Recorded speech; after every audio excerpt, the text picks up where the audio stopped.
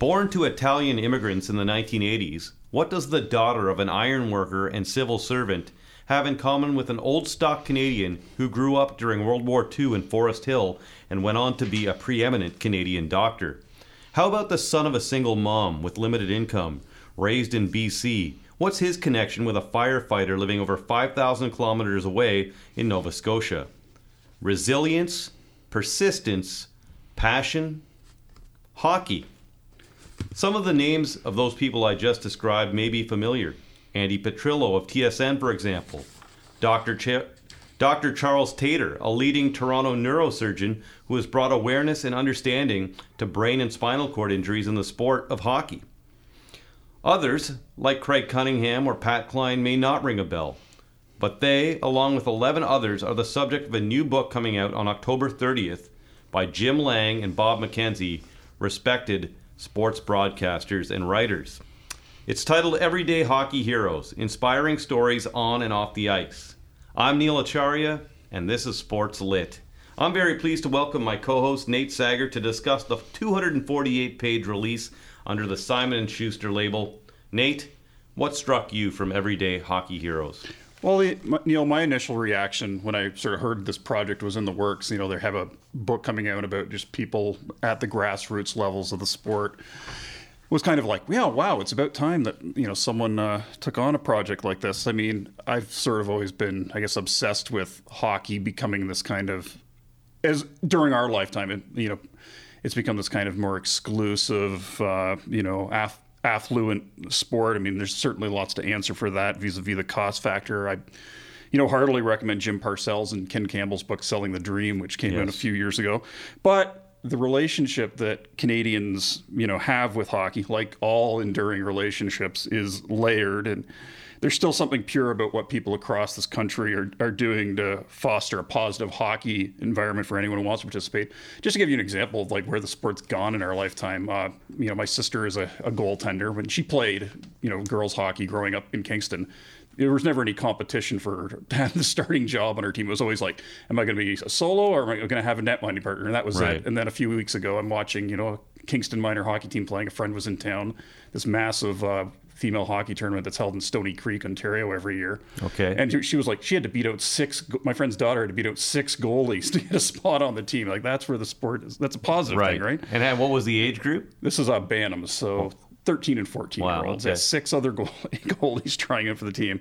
But anyways, getting back to this book, Everyday Hockey Heroes, it really did renew some of those things about how, there is that, that purity, and there were so many, 6 degrees of Kevin Bacon instances for me when I was reading this, like Kevin Brown, the official whose life was changed by a critical injury. He was working a game in a league I covered, in one of my newspaper jobs. Kevin Monkman, the junior B coach in Manitoba, he helms a team that was in a league I covered as well. There's a chapter about blind hockey. And I used to get on the ice in Ottawa with a group of visually impaired athletes, including, Paralympic goalball players, Amy Burke and Jill McSween. So I'm glad to have this book on my nightstand.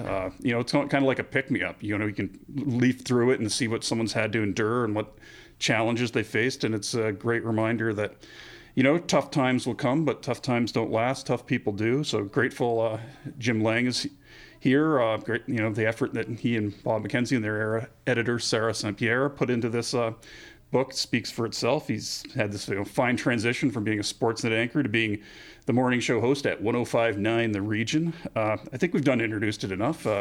Looking forward to seeing what Jim has to say. Absolutely, Nate. Well said. After this, we'll welcome Jim Lang to Sports Lit.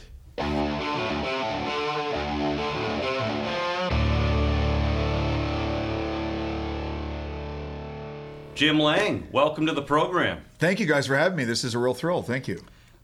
First off, before we get into the book, I want to introduce you to our listeners who may not know you from Sportsnet. Okay. And just explain your broadcasting background first, how you got started and where you've been on the journey. I started at Humber College in the 80s and graduated in the late 80s from Humber College. Don Landry was the year ahead of me, so we were of that vintage.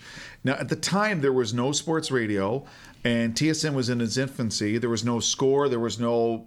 so I worked in music radio to start because that's basically all you could get. Right. I mean, unless you went to America, there was no sports radio, and the only people on TSN were Vic Router and John Wells. Like, they were the Yes. lifers. And so, Yes. I mean, I was this punk kid out of Humber. There's no chance. Right. So I worked at a few different radio stations, and I ended up working in Montreal with John Derringer at Chom FM. This would have been 93 to 95. And, you know, I was always into sports, and anytime I could get into, you know, part of anything sports was great. And I was looking ahead to it, and then he got offered an opportunity to do the morning show at the Fan. This would have been February of '95. Okay. And Fan then 590? The Fan 5. Well, it was actually 1430. They just switched. Oh, wow. This was so they switched the signal a month after I started. And it's a real little side story. So Dan Schulman was doing the afternoon show. Okay. Bob McCowan had done the morning show. They let him go because he didn't feel he worked as a morning man. So Derringer shows up as the morning guy. Mike Richards is his co-host. Craig Venn is the engineer. I'm the producer. Oh, okay. And 2 weeks after we start, Dan Schulman walks in and goes, I'm leaving because I'm the new voice of the Blue Jays for TSN. Okay. And they had to bring Bob back. And then he said, you want me back? And that's how he started doing shows in Vegas. Oh. He said, you want me back? I'm going to do... He did winter in Vegas. He did like January, February. What a life. And around March break, he'd come back after the dead of winter.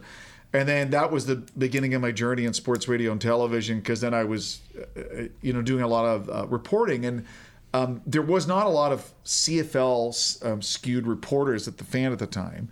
And that was always a love of mine. And so Don Landry and I covered the Argos extensively, especially 96 and 97 when Doug Flutie was there. And the two of us ended up covering the Grey Cup that was in Hamilton.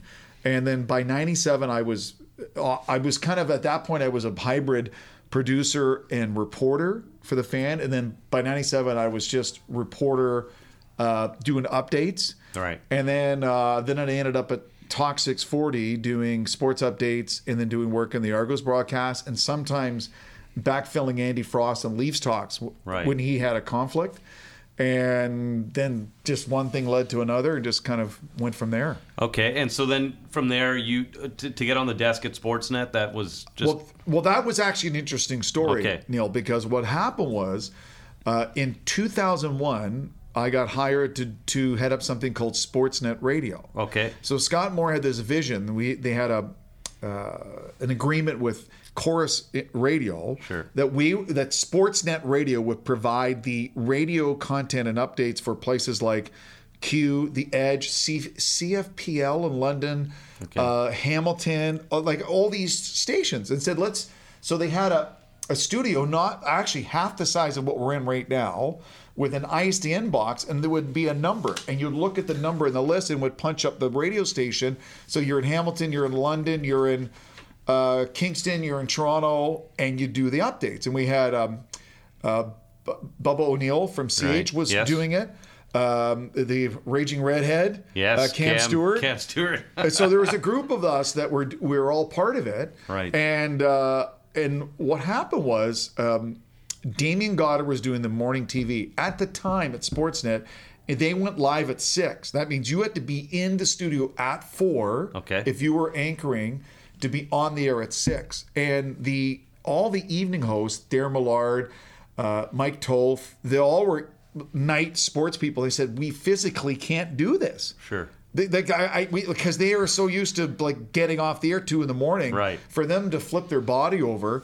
And so I had done some OUA University football for CHTV, and which was an unbelievable thrill. I loved it. And they said, like, have you done any TV? And I said, well, yes, I did. And I explained to them. So they screen tested me. And this is how you do it. And they maybe run through a mock show of what the morning show was like. And they figured out that I could do it. And then so when Damien Goddard, he went like at a 3-week vacation with his wife. And so then I did the morning run, and then I had someone backfill for me in the radio.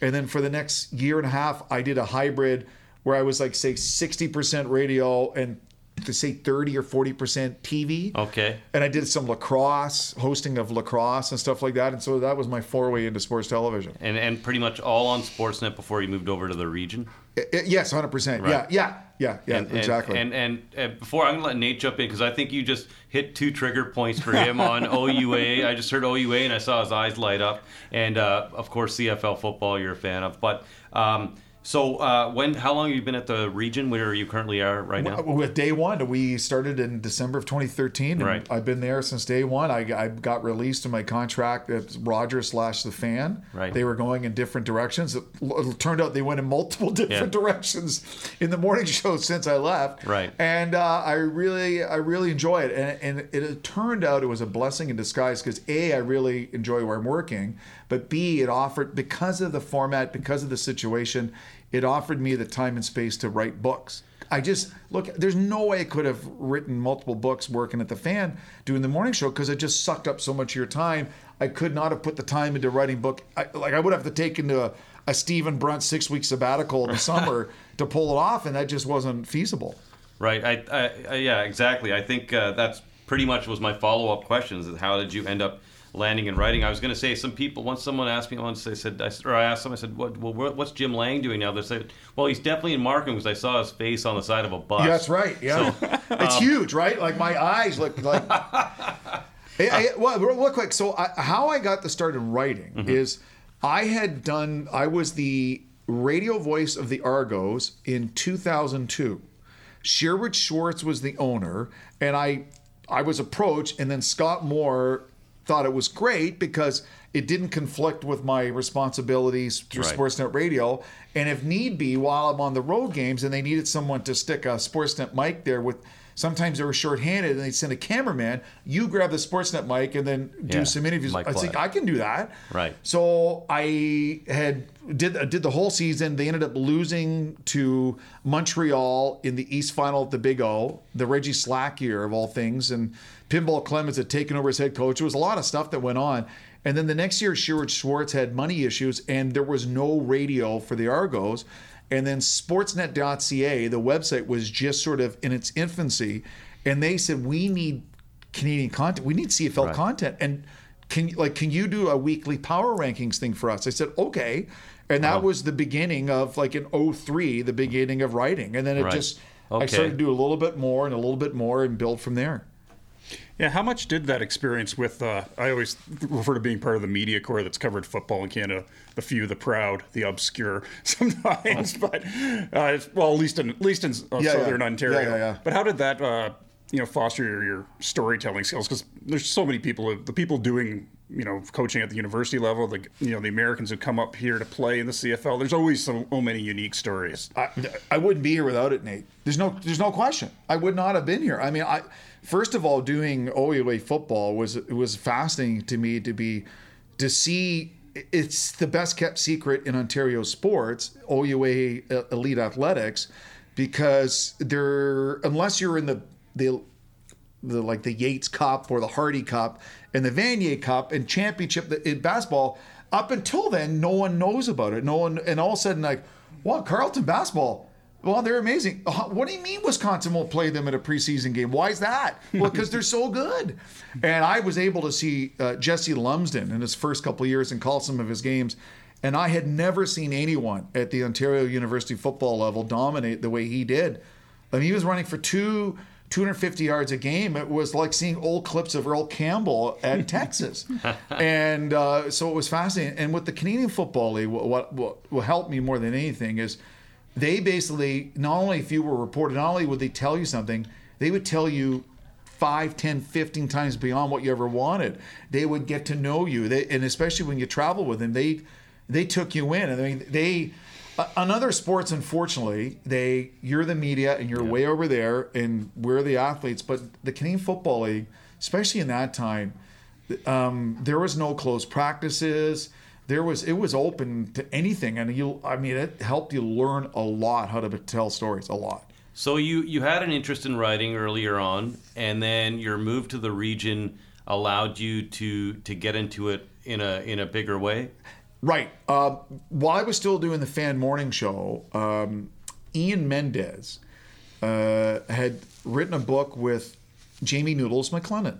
Yes, best seat in the house. Best seat in the house. So they wrote a book together, and his literary agent is now my agent, Brian Wood. It said, do you know of any other potential writers? Now, at this time, I was writing for Sportsnet Magazine and Sportsnet.ca.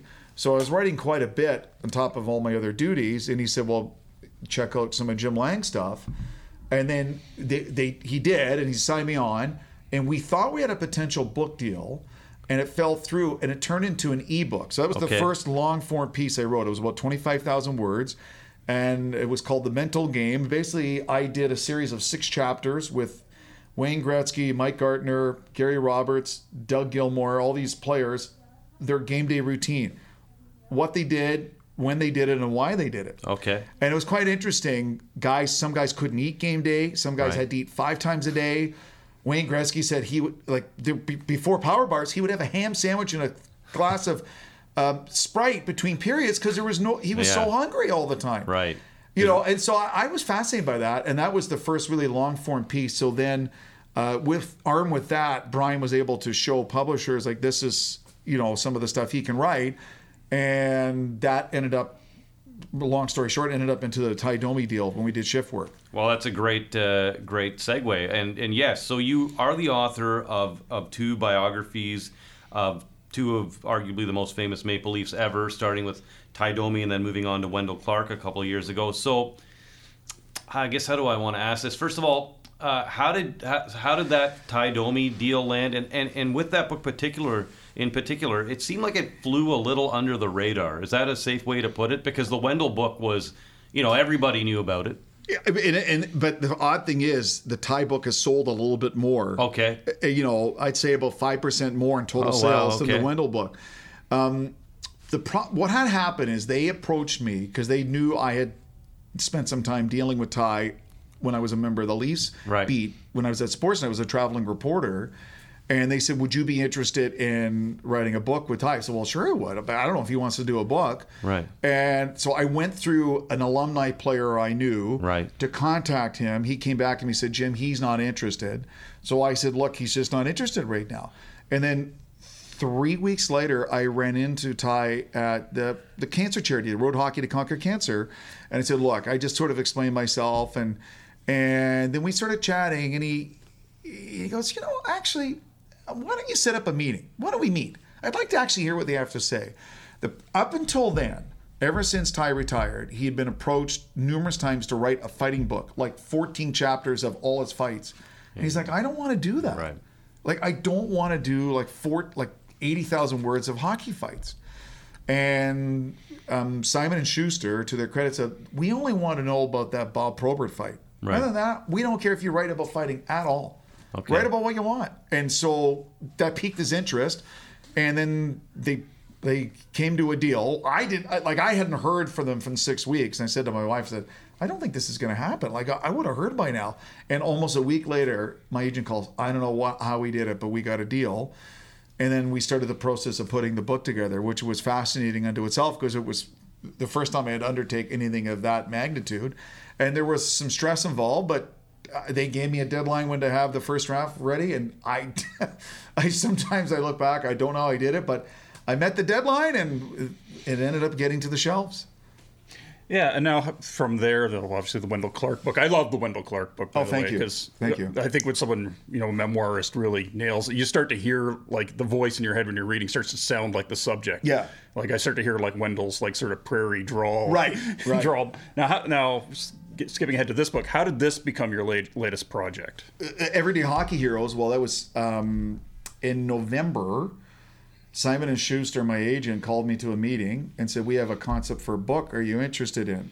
And come and meet with us. And they started to pitch it. And I had never heard of the concept before. And then the more they talked about it, the more I was really intrigued at hearing different voices in the game of hockey.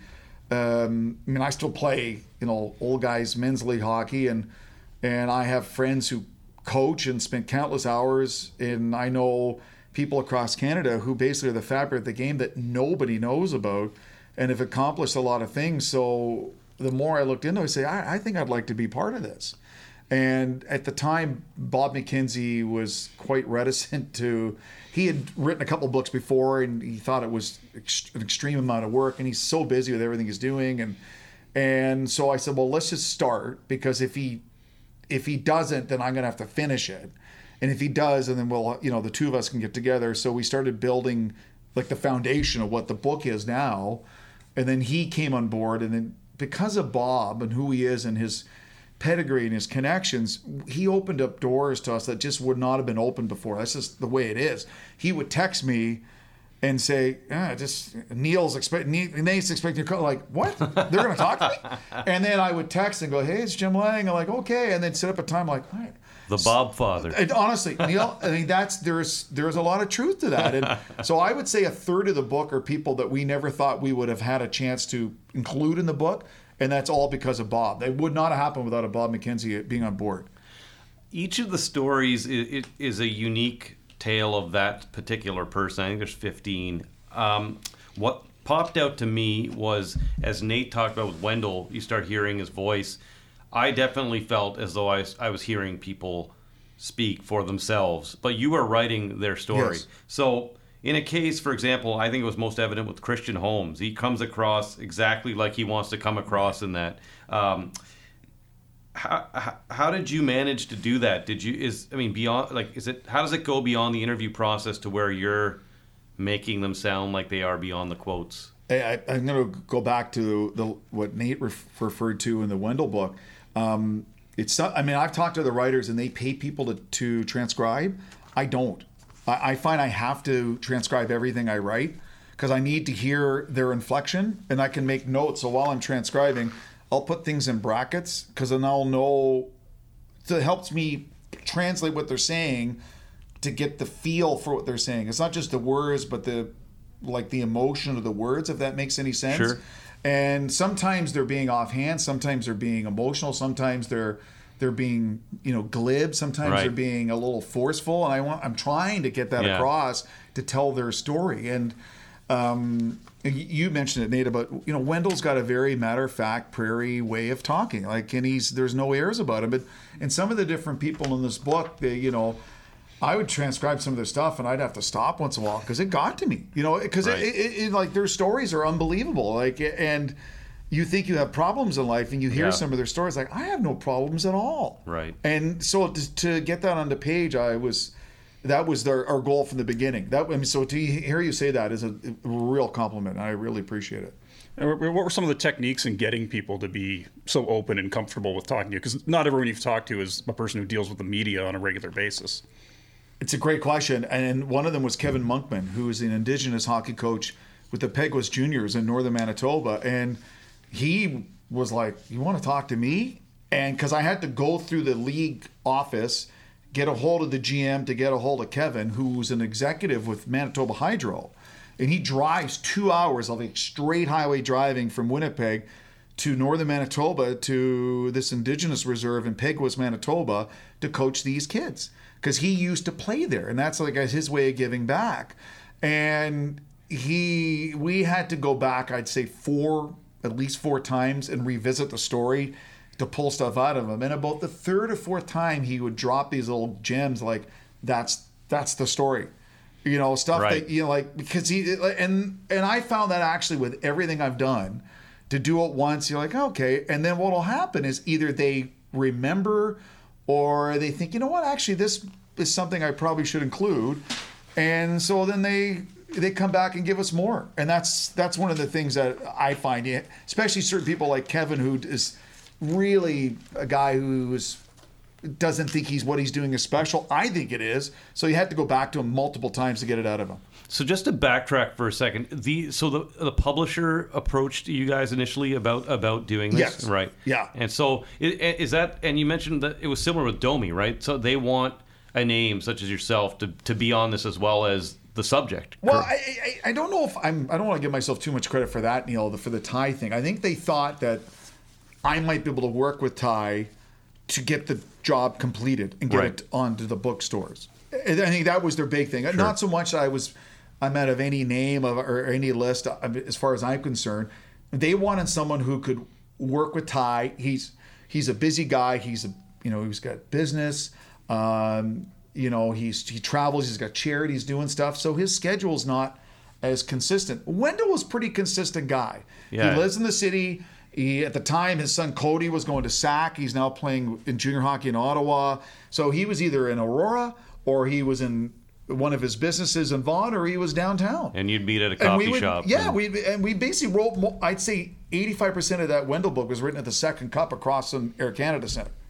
Because he'd just like, so, but Ty was much different. I think that was one of the reasons they thought I could juggle things and handle Ty and sort of get it to paper. And I mean, is it a stretch for me to say, and you might not know the answer, but maybe Ty wanted to work with only a handful of people too, perhaps? Yeah, I mean, he had mentioned that there were certain people that he thought he had worked with before he didn't want to. Right. And then, so that was, I mean, it was Ty and his business manager sort of having to sign off on it. Sure. And then, and the same thing with Wendell and all of these. And they're like, well, okay, we'll work with Jim. And then away we go. Now moving back, because I guess I digressed, and Sure. you were talking about the Monkman story. Some of these stories, a lot of these stories are very moving. Are there ones that stand out to you more than others in here? And please mention, because we have not really mentioned some of the people in this book. For example, we talked about Andy Petrillo, Yeah. but there's Harnarayan Singh from CBC. I love that story. God, I love that story. Just mention some of the other stories in this book, like some of the names, and then some that may have stuck out to you. You know, I mean, you see Harnarayan Singh on Hockey Night and Hockey Night Punjabi, and you assume that this has been like, hey. But he talks about growing up as like the only Sikh family in a little town in Alberta. His parents were teachers. Right. And to fit in, it was hockey. Right. And hockey trivia. And, you know, he had a dream. He wanted to be on Hockey Night. And, you know, oh, no, you know, they don't hire, you know, Right. Sikh kids to do that and stuff. Sure. And he heard that so much. And by God, he never gave up that dream. And it is the knowledge and the depth of knowledge he has for hockey is incredible. But just the willpower to keep going. I was moved by it. Karina Potvin is this coach who coaches in East Ottawa and ended up with 3 Syrian refugees on her team. Yeah. And she's in her car, and her son Benoit's on there, and they're all like 7-8-year-old kids. And Benoit turns to the kids and go, "What's war like?" Yeah. And she has like a parental lump in the throat, like, "Oh my God, what do I do?" And the Syrian kids, Mohammed and the other boys, were like, "Oh, I don't know. We were in a tent in a refugee." And then they okay. And then they just start talking about like Fortnite or something, like, you know, because that's the way kids are. Right, kids, yeah. So it was. I thought that was moving. The Craig Cunningham story. I don't know how he lived. The odds of the mathematical odds of someone having that kind of cardiac incident, that there's 4 firefighters 10 feet away for the pregame ceremony. Right, yeah, that was crazy. To do CPR over 80 minutes and then have one of the best cardiac specialists in the West Coast happen to be in that hospital. Yeah. He would not have lived. And, you know, that really still gets to me. There was a lot of moving. The stories all were moving, but then there was particular moving elements for sure to each story. Yeah, and I just want to say in the acknowledgement, I think Bob McKenzie goes, well, this is more, you know, Sarah St. Pierre and Jim's book more than mine.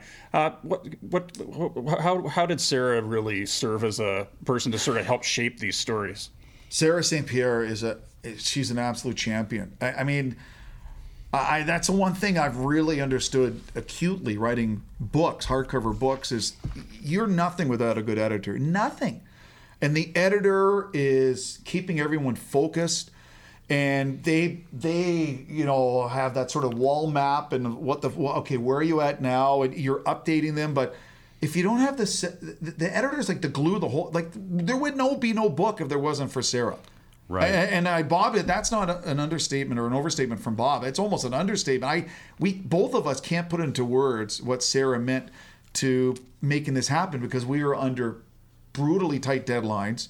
Because we started in November and had to be done by May, which is very unusual because we had to meet deadlines for production purposes. Right. And so it was like a blur for a while there, and we almost sat there like smoke rising from the battlefield, and like, I think we're done. You know, it was that kind of thing. But Sarah, there's no way there's a book without her. There's no chance. Let's talk about You know what? I hate saying it. Let's talk about it. Let's move on. I'm trying not to be the lazy journalist here. Yeah, that's why our Facebook group actually is Talk About Sports Talk Lit about- Pockets. It's sort of an inside talk joke about- I've talk had with about- a few people. Yeah, no. The Talk About. No, let's the Talk About discuss. non-question. Let's discuss. We've mentioned Bob McKenzie several times throughout this podcast so far today, and I want to discuss his involvement with the book in more detail, if you don't mind. He's not here, so no. I'm not asking you to speak for him, but just I guess to paraphrase myself here and not to go on too long, his contribution is limited by his own admission in this. He says, I didn't do much. It was all Jim and Sarah. But if you look closely at what he did here, and especially the intro, it blew me away. His intro. I mean, I found that there's layers to Bob you find in his writing that because of the nature of what he does, you know him as the insider. He's going to break news and he's going to give you in-depth analysis. But his writing is terrific, and there's layers to it. And if you in the intro, he references Marcus Aurelius, and James Lane Allen, and there's always existentialism to what he writes about. He talks about the infinite sadness. Weaves his own life story through pretty much everyone in this book. It's very powerful, and I wanted to ask you, with that said, does what Bob does on TV, does that take away from or overshadow how good of a writer he is sometimes? Probably overshadow, but I mean, what he says is an overstatement. It's not all my book or Sarah's book. The book is okay without Bob. The book is excellent with Bob. Right. I mean, I could not have written that forward. And I don't know many people in Canada that could.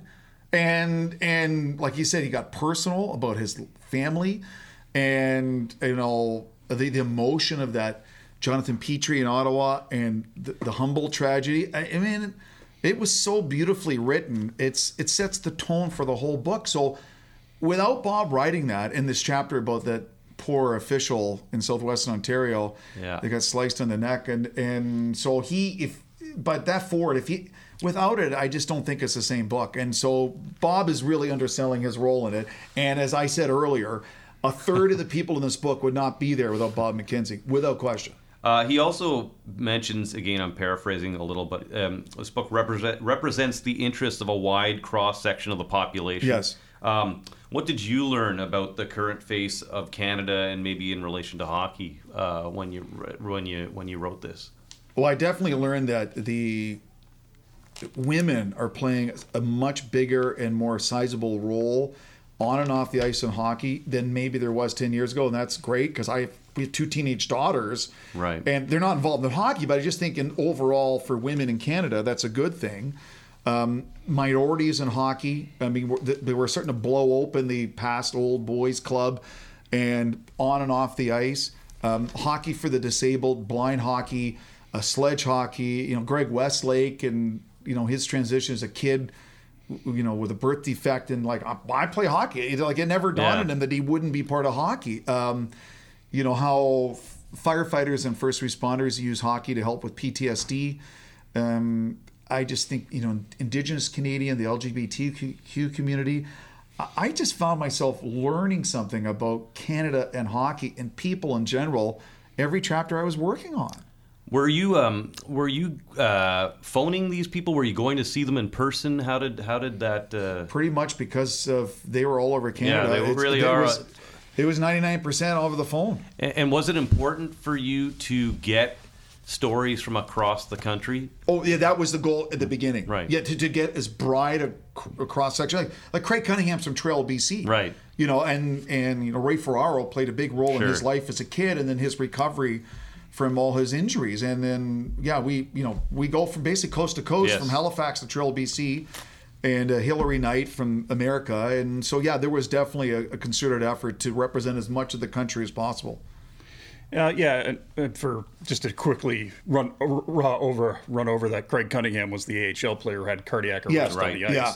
And he, I didn't realize how much of a against the odds story he was coming out of junior, single mother. He was drafted, I think, in his third year of eligibility. Yeah, from the Vancouver Giants. I can remember being the one who told Ryan Johansson that the Portland Winterhawks had gotten him at the trade deadline, because Johansson's at the World Junior, and you're kind of in the bubble away from your club team. Now, Jim, I'm almost feeling bad asking this, but if I'm going to put you on the spot, No, it's fine. what was the hardest story to get right in this book? Dr. Charles Tatter, the esteemed neurologist. He's the Sidney Crosby of neurologists in Canada. Like, he is. I Yes. mean, he was the forefront of spinal injuries and neck injuries in hockey, CTE.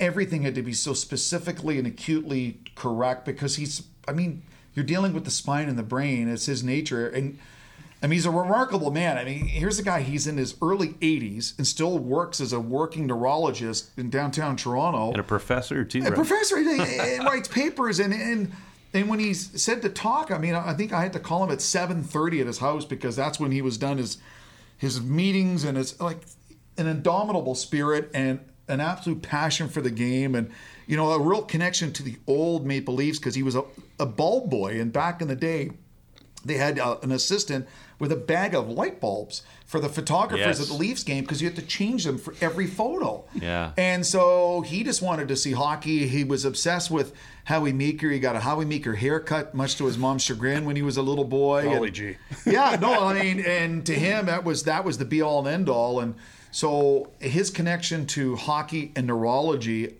in my mind, has made the game better and safer for future generations. And because there were certain things that had to be so perfect Yeah. and so right and said to be so accurate. I mean, that's hard in one way.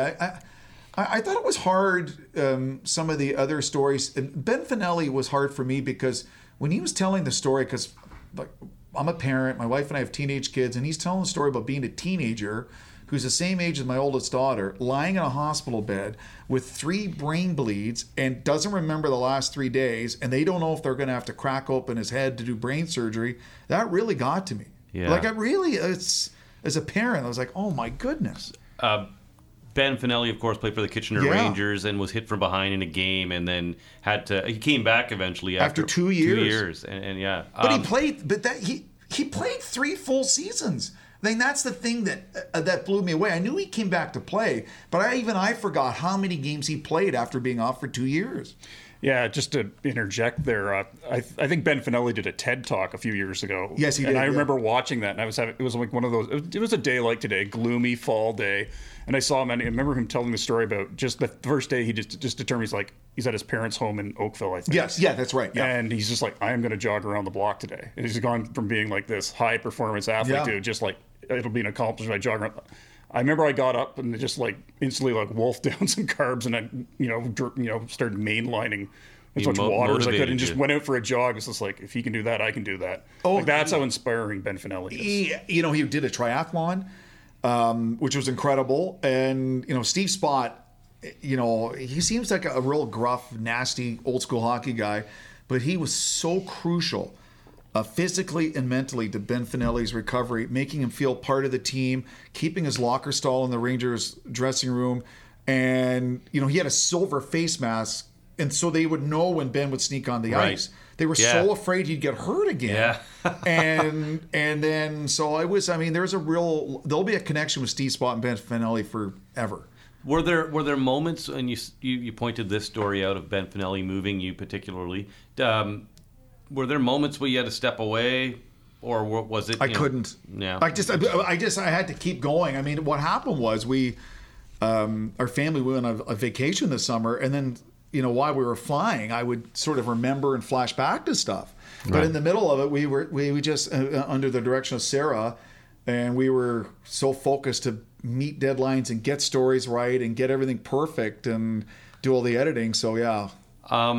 What's the sell in terms of this book in relation to with books like the Cujo book that's out right now at I think it's Penguin. I'm not sure. No, HarperCollins, HarperCollins. yeah. So there's a book tour. Last year there was one for Doug Gilmore, for you with Wendell, with Ty. This book isn't like that. You can't take 15 people out on the road with you. Yeah. So what is the marketing strategy, and are you involved? Do they ask you or tell you how to? Is there a book launch, like that type of thing? Well, this is actually a little bit different because of Bob's schedule is pretty intense. Right. We're not going to have a traditional book launch party. Okay. Bob will go to Alberta Edmonton, Red Deer, and Calgary the first Friday and Saturday after the books is launched. And then beginning the 7th of November, we're in a series of towns all across Ontario. Okay. And I'll be at all the Ontario dates. Oshawa, Barrie, Ajax, Peterborough, Belleville, Kitchener, London, and maybe downtown at the First Canadian Place, but maybe some others. But I'll definitely be at all the Ontario ones. And you're hoping Hillary Knight sells a few copies in the States for you? Well, of course, he's an incredible person, a great athlete, but like an iron will. Like, you know, you think that a national hockey program would treat. I mean, I'm just being naive, I guess that. And she thought the same thing, that they were getting the same per diem, the same meal benefits, the same rooms, the same everything as the men's. But when they found out, they were flabbergasted. So just give us a quick, for those people out there that don't know Hillary's story, just give us the Coles notes about why she's in the book. Incredible story. World-class, incredible hockey player for Team USA women's team. A couple of years ago, before the World Hockey Championships that were taking place in the States, they were hosting it in Michigan, if memory serves. And they found out about all this misgivings with USA Hockey, how the men were being treated 5 times more lavishly than the women, and the women were kind of getting the shaft. I mean, they're like, that's it, we're not playing unless we get equal per diem, equal rooms, equal treatment with food and travel. We are not playing in this World Championship that America's hosting. And so they had an 11th hour deal they had an attorney that represented them.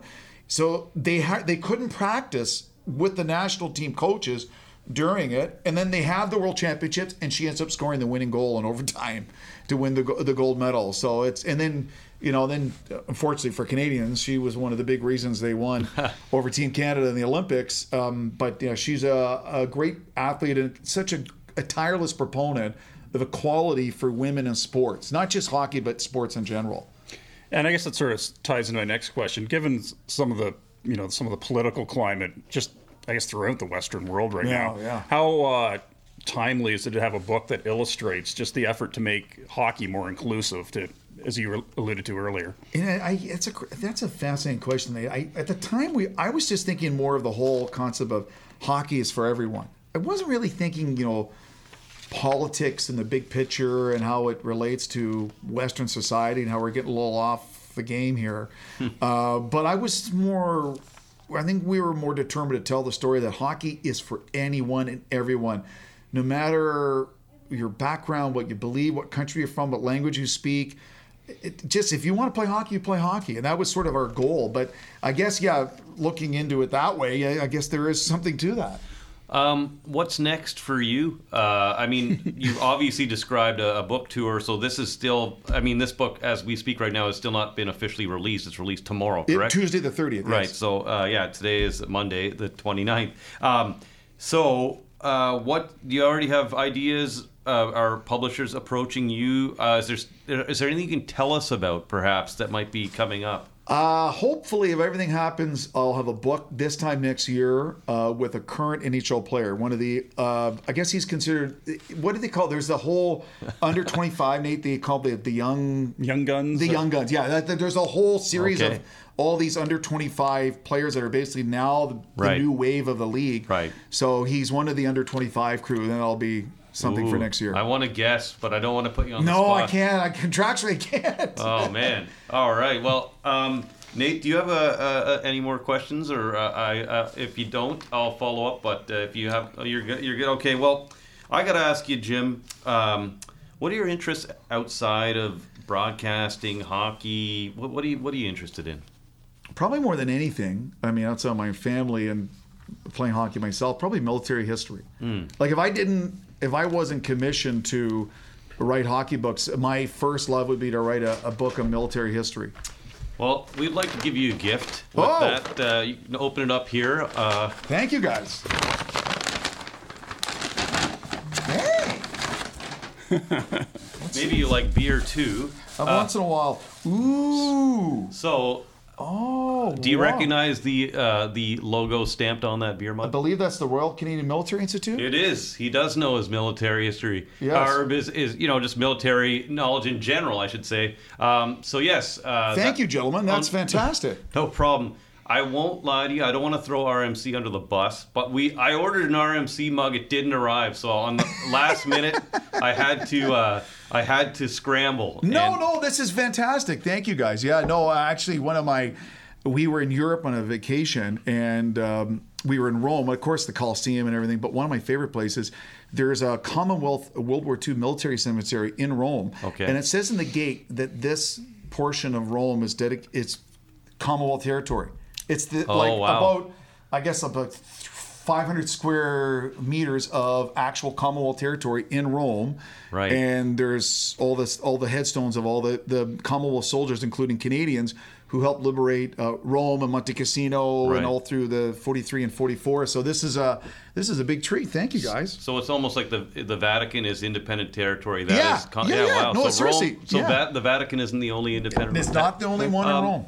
What was it that I was going to say? Yeah. Oh, yes. So I was researching, and they have lectures there, by the way, and all kinds of programs. So, if you're ever down on Bay Street. Yes, I'm familiar with them, and I have been to a lecture previously. Okay, good. And they do good work to keep the fires burning for Canadian military history. So I'm a big fan of that. Anything you'd like to add about this book or anything else before we wrap up? No, I mean, thank you, gentlemen, for having me part of this. A big fan of both of you guys, and thanks. anything that encourages reading is a good thing. I mean, one of my favorite compliments ever. I think it was the Wendell book, and middle-aged woman came up to us. We were at a signing, and Kingston goes, "My husband never reads, but he'll read this book." And I thought, yes, because I still think that there's something to it. I mean, I read hardcover books, softcover books. I'll read ebooks, right? Because I like reading, and I think more than ever in this 140 character universe we're living in, long form reading books. I'm thrilled. Our youngest daughter loves Harry Potter. Our oldest, Margaret Atwood. Like they have their favorite authors. So we're like, hey, and let's read. Let's keep going. So anything to promote books and literacy and authorship in Canada is better. Well, on that note, I can't think of a better way to sign off. Thanks for joining us again, Jim Lang, and Thanks, we wish you well with this book as well as with Bob McKenzie on this project. Cheers.